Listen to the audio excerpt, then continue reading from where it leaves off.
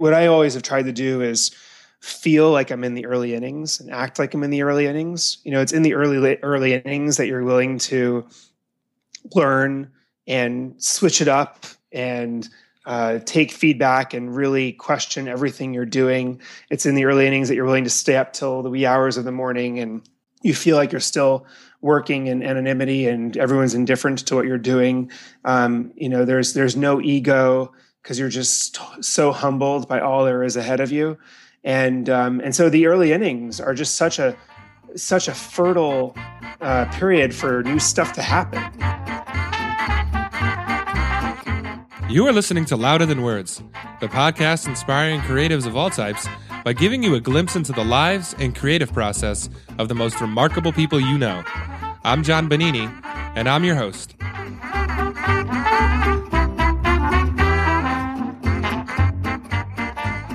And hello, everybody. We're live. Welcome to Louder Than Words, where I'm trying my best to provide a glimpse into the lives of some of the most innovative entrepreneurs, writers, designers, creators, anybody in that sphere that we can get our hands on to provide all of us, myself included, a little more inspiration in our daily entrepreneurial, creative lives. My name's John Bonini. I'm a conversion copywriter by trade. I have a website where I post about creating copy that drives action, from headlines to button text to emails. So please come and find me and connect. I'm at www.johnbonini.co and on Twitter at Bonini84. Today is a treat, truly. It really is a treat because I get to hang out with Scott Belsky, a man that surely needs no introduction, but I'm going to give him one anyways. Scott founded Behance in 2006. An online portfolio network for people in creative positions, but it's grown to be much, much more than that. Behance was actually later acquired by Adobe, where Scott currently serves as vice president of products and still head of everything Behance. He's also the author of the international bestseller, Making Ideas Happen. If that's not on your bookshelf, make that happen. And he's also an investor and advisor to companies like Uber, Pinterest, Warby Parker, Periscope, little companies like that. So he has his hands in a lot, speaks at a lot of conferences, TED conferences, really super smart guy, super creative. Scott, thanks so much for coming on today, man. How's it going? Thanks, John. Great. Thanks for having me. I always tell everybody that comes on here, if you ever need a hype man for any of your future You're good. speaking gigs. Yeah. Copywriting indeed. Yeah, right. So for anybody listening who may have just discovered the internet for the first time, tell us about who you are and what it is that you do. Sure. Well, my passion for the past decade or so has been organizing creative people and networks and really trying to empower creative careers. All of this was kind of born out of a sense of frustration that I had with a lot of creative people that I knew who always were jumping from idea to idea to idea, never really making anything happen. And it just seemed like, with creativity comes this, this burden to channel it in a productive way. And so that's what I'm interested in. And Behance is a platform to connect the creative world. It's over 5 million creatives all around the world and growing very rapidly. And this is a place where people come and showcase their work, get attribution and credit for their work, get feedback on their work, are held accountable for things that they're working on. And then out of this platform, we've also developed all sorts of other things like something called 99U, which is we call it the missing curriculum that you never got in design school, but it's also much more than that. I think it's the annual kick in the ass that every creative mind needs to execute. And it's become, now in its 7th year, an annual conference and a think tank just devoted to helping people make ideas happen. Well, your career actually started a little differently, right? You were involved in investment banking at Goldman Sachs. So that's quite a difference, in Right. It's quite a career move. So why the switch? Yeah, right. That's my secret previous life. Well, actually, I was never really a banker. So I was at undergrad at Cornell. I was studying both business and design, and then I decided to, after graduating, take the business route and cut my teeth, so to speak, in the business world. And at that time, what you did is you went to Wall Street. So I lasted in a job there for about a year and a half and realized it really wasn't my thing. And was about to leave the firm, and they asked me if there was anything else I'd be interested in doing to stay. And I said, well, it would be really cool to see, what goes on in the executive office. How is a organization like this grown, and how do you resolve conflicts and problems with clients and things like that. And so there was this team in the executive office called Pine Street, and it was devoted to leadership development and succession planning and also working with clients in sort of like a management consulting capacity. And so I did that. And while I was doing that, I just realized the importance of design as a communications medium. Whether it was trying to diagram out how a business would be structured and things like that, I found myself using Adobe Illustrator more than I was using Excel.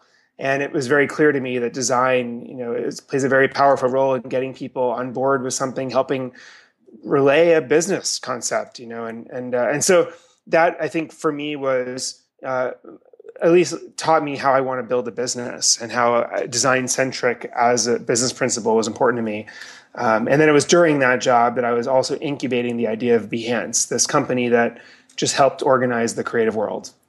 What's it like on Wall Street? Is it like the way they portray it in movies and stuff? Is it as cutthroat and aggressive? Well, I think, this was a long time ago. So this was, 12 to 15 years ago. I think that a lot has changed for sure. I think it can be perceived as a less honorable place to work right now, only because of the types of things that have been done, by a lot of these banks when they became greedy. And, I think there is an aggressiveness on Wall Street. I think, I was never really a trader, and I was never really a banker in the traditional sense. So I don't have like too much insight into the daily practice there, but yeah, I think that, it's one spectrum of business where it's so focused on money, financial return, and then when I made the leap to entrepreneurship, especially focusing on a business, focusing on the creative world, which was really a bootstrap business for 5 years with no clear path to making money. It was really like a passion for the team at the time. It was talk about the other end of the spectrum, so I guess in some ways it was interesting to be working on both sides of that spectrum. Yeah, sure. And you kind of traded that East Coast hustle a little bit for that West Coast ideology where, you've said that your mission is to help creative people actually create something. So that, where, there's obviously no more evidence of that than in the Silicon Valley area. But now it's kind of spread everywhere. Yeah. But it's never been easier, I think, to create something. All the tools that we have at our disposal, how easy it is, not easy, but the opportunities that we have to develop our own platform and reach a lot of people. So even though it's become a lot easier to sort of, bring our ideas to fruition, why is this so hard, and why was this such a worthy cause for you to devote your life to? I think that, I want to comment on one thing you said, which is, it is harder, it is easier to, take an idea and put it into something actionable. It's easier now than ever before. And, a lot of technology companies right now, a lot of what we call the stack, which is all of the technology underneath the user experience at the top, is fully commoditized at this point. I mean, you can get payments, you can host for, $12 a month. You can have a lot of the APIs that allow you to do things like messaging and maps, and all these things that you used to have to build from scratch can now be inserted with a line of code. And really, I think the distinguishing experience for customers now happens at the top, at that user experience, or what I like to call the interface layer. And to me, that's where creatives thrive. That's where creatives lead. And that's where designers become founders and major, stakeholders in new businesses. So I think that there's a tremendous opportunity, in that vector of thinking. And in terms of my interest in helping creative people, take the seat at the table that they deserve. It basically comes down to the fact that we oftentimes see creativity as an opportunity. It's like, oh, wow, you're so creative. You have ideas, you have this, you have talent, you can design it, whatever. I also like to see it as as a responsibility. You kind of have to surround yourself with people that can help you be productive with it, who can hold you accountable. The doers rather than the dreamers. A lot of the people that we don't like working with as dreamers are actually the people we need to work with to execute. So when you start thinking about the responsibility of creativity, you start realizing that it involves your team. It involves how you organize and manage your day to day, how you hold yourself accountable, how you optimize the way that you work. It involves compromise, sometimes focusing less on the next best idea and focusing more on doing something with the idea you've already got. And it's also about how to leverage your community in unique ways to get feedback and and more opportunity. And those are good points, because I became first acquainted with you from making ideas happen. And, at the time, I think I fancied myself as an idea guy. I could come up with these remarkable ideas. So the title obviously appealed to me, but this book made me, I feel a little uncomfortable, because I had this realization that the guy with the great idea doesn't really mean shit. It's really the guy who can execute and ship on it. So, kind of the thesis of the book is, come to find out that execution is a skill that none of us are born with. It's something that must be learned. Tell me that you sort of learned this the hard way too, right? Yeah, well, sure. I mean, and I would just comment on your point about how ideas don't happen by accident, and they're not and ideas don't happen because they're great. There are a series of other forces, and yes, you're right. You can't be born with good execution. I think that's a skill you have to develop and forced upon yourself. It's a restraint. It's a discipline. And but there's something empowering about this, because who knows where idea comes from, and a lot of or creativity comes from. And there's a lot of argument about maybe we are born with creativity. Maybe there is something in our DNA that makes us more or less creative. But so maybe we can't control that part. But I think a lot of the folks listening to your podcast already have a lot of ideas. Creativity is not their problem. And the good news then is that execution is available to all of us. It's not easy. Writing my book actually was, while starting the business, was this very meta experience, because I had this idea of writing a book, which just seemed so daunting. And it just was one of those ideas that I could never fully execute. And it happened to be that I was writing a book about fully executing an idea. And so it was just, there were very many times throughout the book where I was thinking, gosh, can I just practice what I preach right now? Can I, I'm learning all these things in these interviews, and I was spending so much time with these very, very productive creative leaders and teams, and trying to figure out what they do that is their magic. And I'm like, wow, I have to do this for myself in order to get this book out the door. Yeah, it's almost like the subject matter was actually feeding the book. You had to sort of, sit there and be stuck in order to write the rest of it. So what did you take away from those experiences? How did you, yourself and your own personal experience, how did you focus on execution and sort of develop and nurture that through that process? You were starting a business and, like you said, writing a book, you were going through all these things. What was that like personally for you? Well, I think that, first of all, you're never finished.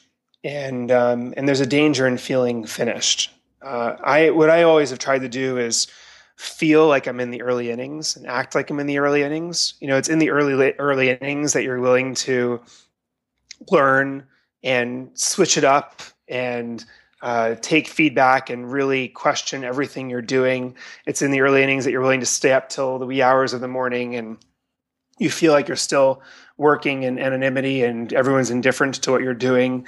There's no ego, because you're just so humbled by all there is ahead of you. And so the early innings are just such a fertile period for new stuff to happen, and for great work to happen. And it's for some reason, as we succeed and make progress, we depart those early innings. We start to feel like we know what we're doing. We start to take people's feedback less seriously. We become too self-assured of ourselves. And I just think that it's important to always kind of take yourself back to the start, even when you're in the middle or even when you're towards the finish. Even when we got acquired by Adobe 6-7 years into our business, I said to the team, I think we're still in the early innings of what we actually set out to do in the world. And now we have more resources and fewer excuses to not pull it off. So I think that's important. I also think staying in the early innings makes sure that you have a great sense of self-awareness. And to me, self-awareness is the competitive advantage in business, because if you know what you're doing wrong. You can change, and you can always stay ahead of the curve. The problem is that once someone or something becomes successful, you just start to think you know what's right, and you start to close yourself off to what you're missing. So those are some of the things that I've always kept in mind. And then on the opposite side of the spectrum are those people, and there's probably a ton of them listening right now. And also, I mean, I know a few of them personally. They have ideas. They have a number of them. Some of them might even be great, but they're just waiting for something. I just need to get this site up, or I need to nurture this better. I need to, there are so many ideas that never come to fruition, not because they're crappy, which there are plenty of those, but because the person just never just executes. Like, what would you say to that person right now? Because surely there's more than a few of those listening. Yeah. Well, what I would say is that ambition requires a war against hesitation. You know, when creating, so much of our friction and the hesitation is self-generated. I think in some ways self-doubt is like a chronic disease we all have, likely from childhood, and it becomes especially dangerous when it fools us into thinking it's protecting ourselves. I meet artists and entrepreneurs all the time who claim that they lack the support or the business skills or the capital or the readiness to take a risk in their career or to really try something new. I guess I would say to everyone listening that nobody's ever ready. You know, our hesitation, is coming from the self-doubt we carry, and also this energy that we always allocate to hedging. We're always hedging ourselves. We're always saying, "Oh, I should keep doing this job and keep doing this, and I'm not really ready for that yet, or maybe I'll wait a little bit longer." And we spend so much time crafting the perfect net when we should be jumping. So I just think that we have to remind ourselves that we're more resilient than we think. The weaknesses that we have, and we all have them, aren't necessarily the blockers that we think they are, and that we have to kind of declare war on the hesitation. I love that, and I love Seth Godin's sort of praise of your book. He says, part of it says that ideas that are never shipped are never criticized, so it's safe. So do you think that plays a role into it too? Is it just there's an innate fear, I think, in taking something that we put so much emotional labor into and then seeing it fail, or because then it's like, wow, everything that I thought and dreamed of was just a terrible idea. But is it? Is there something in the execution where maybe it doesn't work the first time? Like, we're so afraid of seeing our baby fail that I think that prevents a lot of people from ever executing too. Would you say that that's accurate? Well, what I would say is that, much like our ideal of perfect love, in the flesh, in the real day to day, there's no perfect relationship and there's no perfect idea. But sometimes the ideal of an idea is much better than the reality. In fact, it always is. And I think that what we have to do is get excited about real life with an idea. The energy and excitement when a new idea strikes is extraordinarily high. And at that moment, every idea is perfect and amazing, and you're intoxicated on it, and you'll stay up till the wee hours of the morning, and you'll even quit your job or whatever. Potentially, you're so excited about it. And I think what you're saying is a lot of people anticipate the fact that it will dissipate, and they don't want that. They want to stay with that high of the energy and excitement that accompanies a new idea that's still in their minds and hasn't been battered down and outed by the world. So this is, again, where it comes down to the responsibility side of the equation. It's such a shame that so many ideas are conceived and lost in the minds of creative geniuses who never share them and who never act upon them. I mean, think about how much better our world would be if those ideas were put to the test and put out there and shared and iterated on and resourced and executed. So there has to be some notion of this is bigger than ourselves. We kind of have to get stuff out there. We have to, obviously for our own careers, yes, but for everyone else. I mean, there's also some collective benefits that maybe you share your idea and you fail to execute it, but someone else executes it and makes it happen. That's a good thing. It's not good for you particularly, but it's good for the world. And so maybe we should just make sure that ideas see the light of day and have a chance.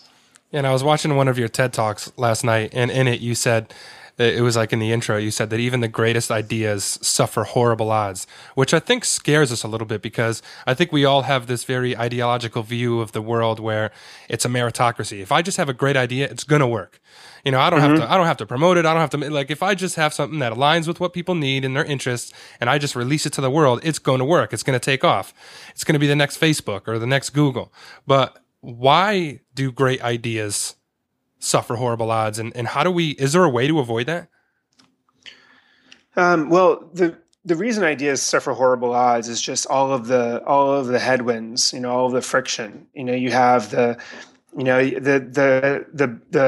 gravitational force of operations, and whatever you have to do that's due tomorrow, everything that's urgent in your life will always pull you away from what's important over the long term.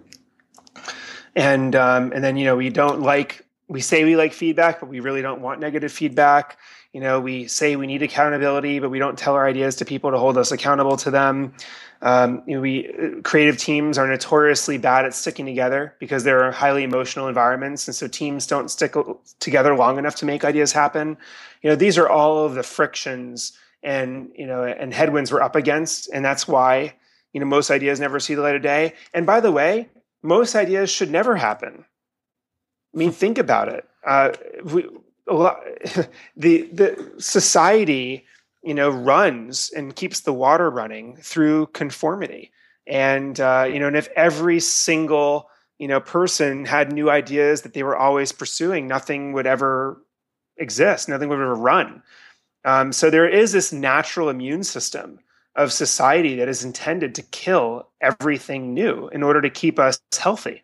Just like the body is supposed to kill everything new to make sure that our health is sustained. The only exception of wanting a strong immune system is if the doctor were to ever give you an organ transplant.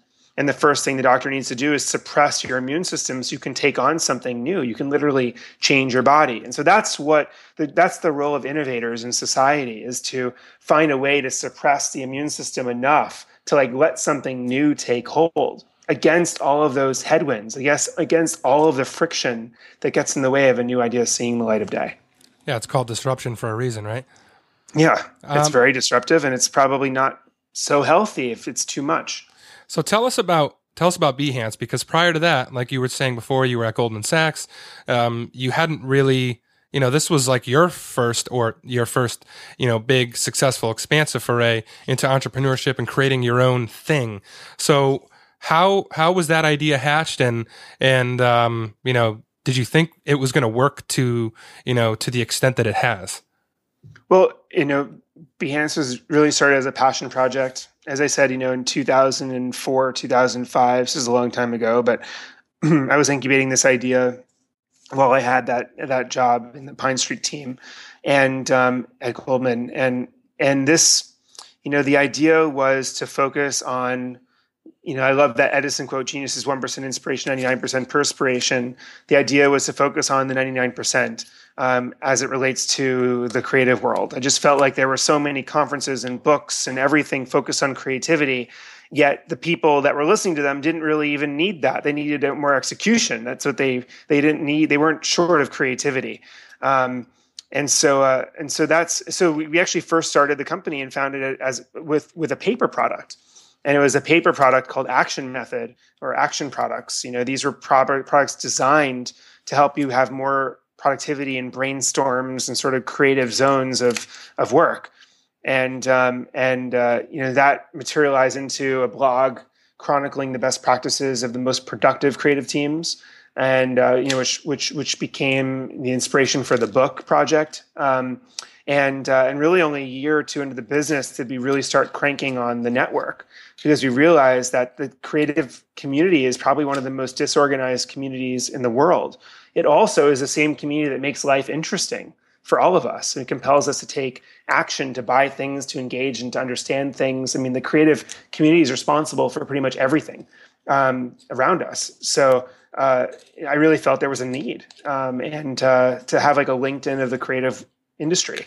And so that's kind of how it all materialized. And honestly, we never we didn't raise money for 5 years. We were a bootstrap business trying to break even on our revenue, and it wasn't until like 5 years into the business we were like, wow, this is actually really growing fast, and we can't sustain the growth um, well without hiring more people.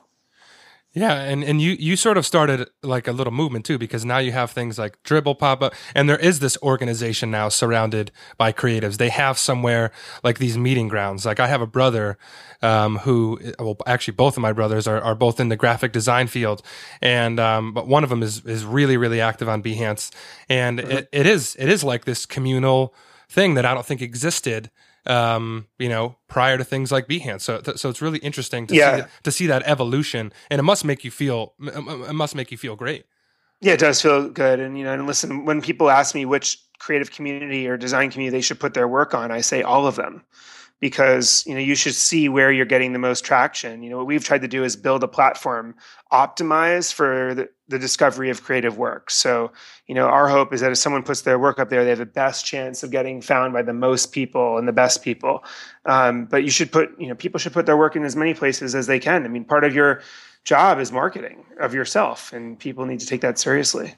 So talk about more the evolution, because what started as Behance has become so much more than that, because you alluded to it earlier. You mentioned 99U. Tell everyone the very few who might not know what is 99U, and sort of what was the genesis of how that whole thing came about.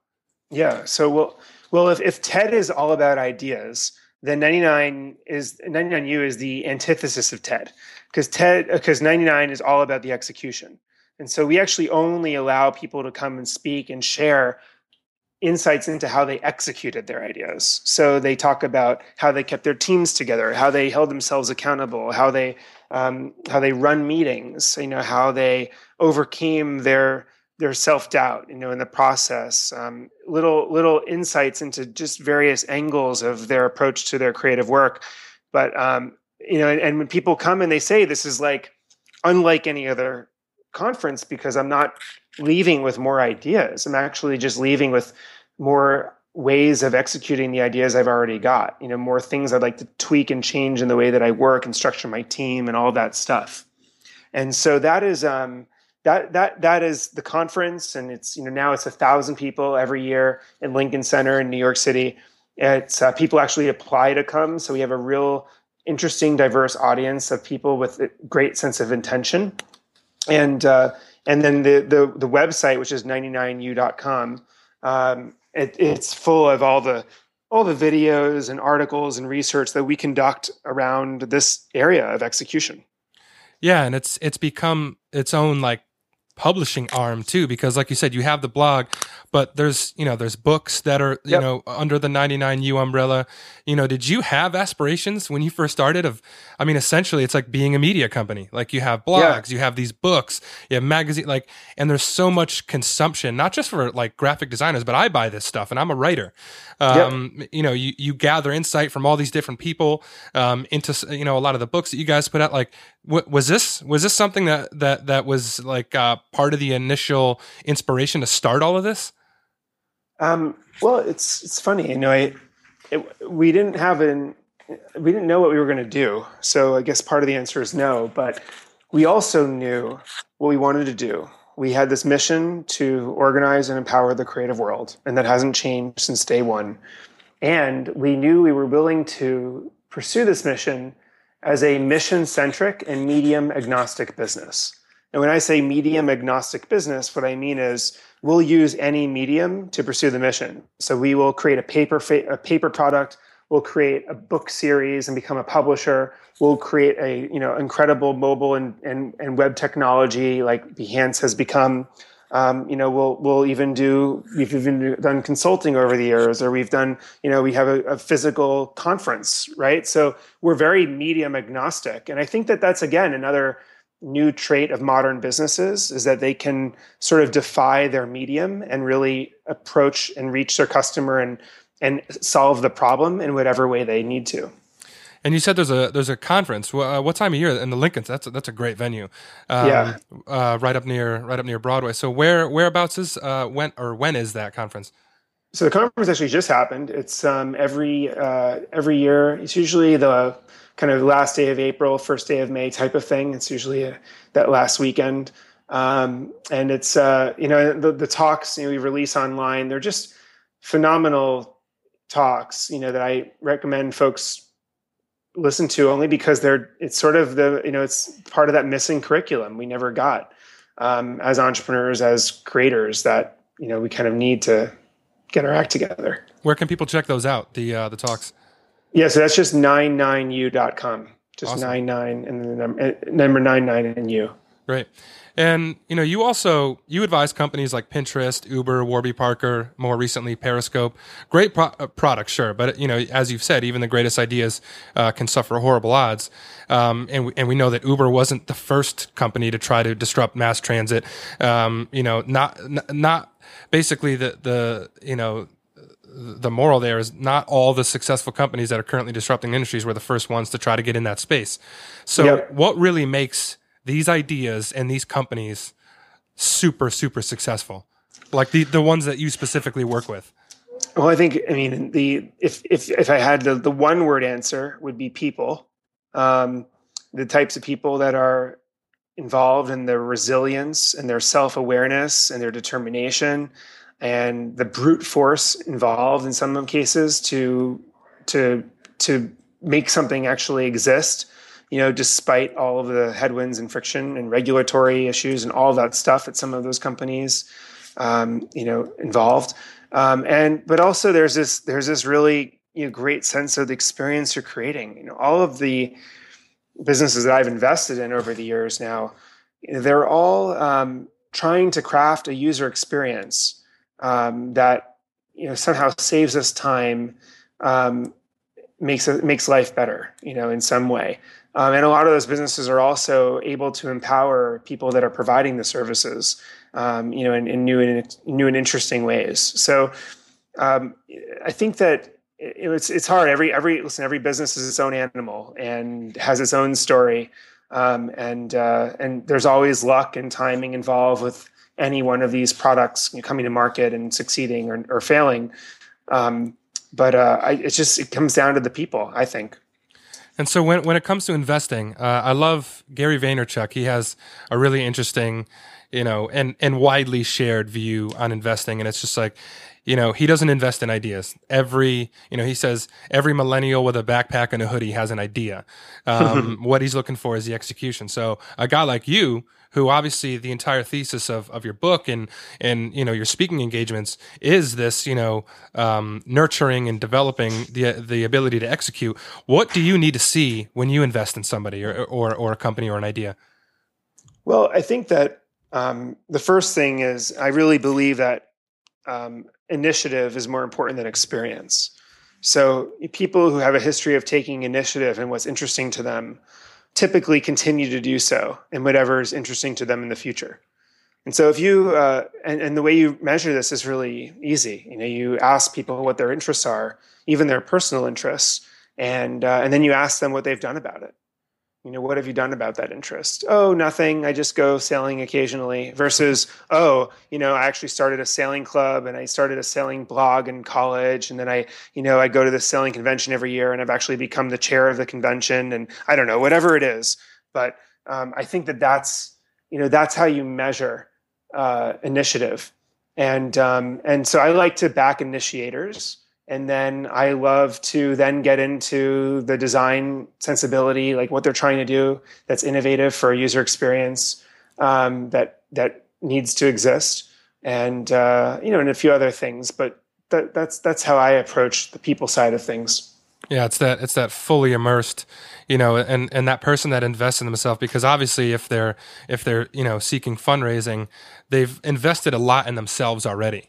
And they Yep. whatever it is, time, like you said, going to conferences, starting blogs, and they're probably buying plugins, and they're probably paying for platforms and domains, and they're doing all this stuff with no money. They're just the faith in the idea. So I love that, backing initiators. So I want to get a little personal into your process because I think creative people love basically seeing like what's on each other's desks, right? That sort of mindset. So, what do your days look like? Mhm. I hesitate to say the word typical because I'm sure for a guy like you, there's anything but. But what do your weekdays look like? What do my weekdays look like? Let me pull up my calendar and try to tell you. Yeah, I think that, listen, I think that what I try to remind myself is that if you really want to know someone's values, just look at their calendar because it's really, it's wherever they spend their time. Yep. And, so I do have date nights held to be home and spend time with family and stuff. And, I do try to have time on the weekends where I can focus on, friends that I value and care about and time, and of course, more time with family. And in terms of my professional life, I'm fiercely protective of my time. I like to have quick standing meetings, 15, call it 15 minutes or so with folks that I'm working with in teams versus our arbitrary hours on a calendar, because I find that when it's going to be a short, actionable meeting, people come more prepared and people jump to the point. I also, I try to think about the people whose careers I feel very responsible for, and I'm trying to really mentor and guide and make sure that I have sufficient time scheduled with those people just to make sure I know where their head is at and what they're struggling with and what they want to do. More of I every week I do spend. I guess the exception to the long meeting rule is a typical 3-hour meeting with one of my product concepting teams. So when I gathered the designers together and part of one of the products in my organization, and we really just sit down and go through design comps and discuss and debate a lot of the intricacies. And those are the meetings where I don't want them to be rushed because we're actually really in this concepting mode, and really kind of looking at the designs and advocating for the user and that sort of thing. And then as part of my job at Adobe now, a lot of it is trying to reconcile Adobe's mobile strategy across the entire company. And so I spend a lot of my time now, generating buy-in and getting up to speed.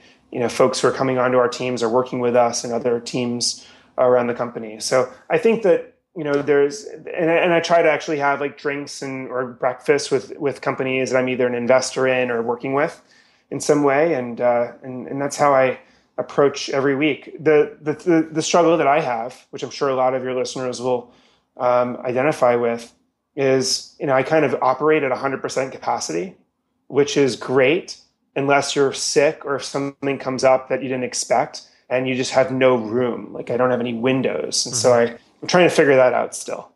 Well, we're going way over your 15-minute block here, so I appreciate the time. So do you have your phone near you? I do. What's on your home screen? Like what kind of apps and stuff are most important to you on your home screen? Well, I love Periscope. I find it to be a truly transformative experience. I'm obviously very biased because work closely with them, but I'm an avid user of Slack as a way of communicating with my teams. Great app. Yep. Yep. I love Twitter. I think that Twitter is the most efficient way to digest what's going on in the world in real time. And people who don't use Twitter, I just don't understand how they don't use it. It's just I find it very effective. I have my Behance app, of course, to see all the people's work that I'm following. I have photos, so I can always see the latest family photos. Instagram, and then Wunderlist. Wunderlist is my app that I use these days for task management, and I think it's fantastic. Love that. Yeah, everything from groceries to to-dos at work. That's a great one. Yeah, I always think there's a lot you could tell when you just look at somebody's home screen, like what they value. So it's super interesting. Any other great like tools or apps or productivity hacks that you would share with anybody? Let's see what else. Let's see. Anything else that's. No, I have a bunch of things that I'm playing with that aren't launched yet, so it's too early to share those, I guess. Oh yeah. but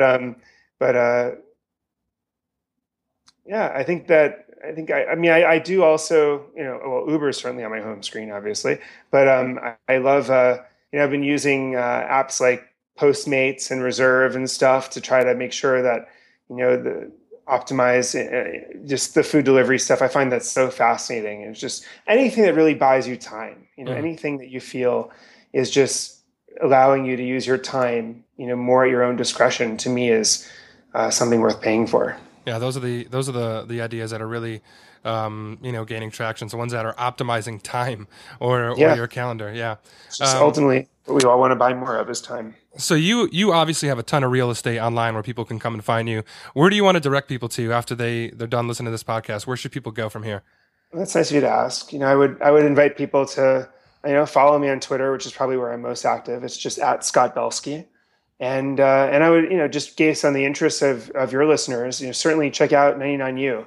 It's a labor of love for our team. And, I think it's chock full of information that has certainly helped me in my life and hopefully will help you as well. And I can also second that too. I can vouch 99, the books and the blog are certainly worth not only checking out, but bookmarking. Thanks. Scott, thanks so much for coming on here today. This was so much fun. Thanks for carving out so much time. Learned a lot, and it was truly a pleasure having you on here. Thanks again for having me. And for all the listeners, thank you for listening in. If you enjoyed this episode, like us, subscribe, share with your friends, and be sure to tune in next time for more great guests. We'll see you next time. So long, everyone.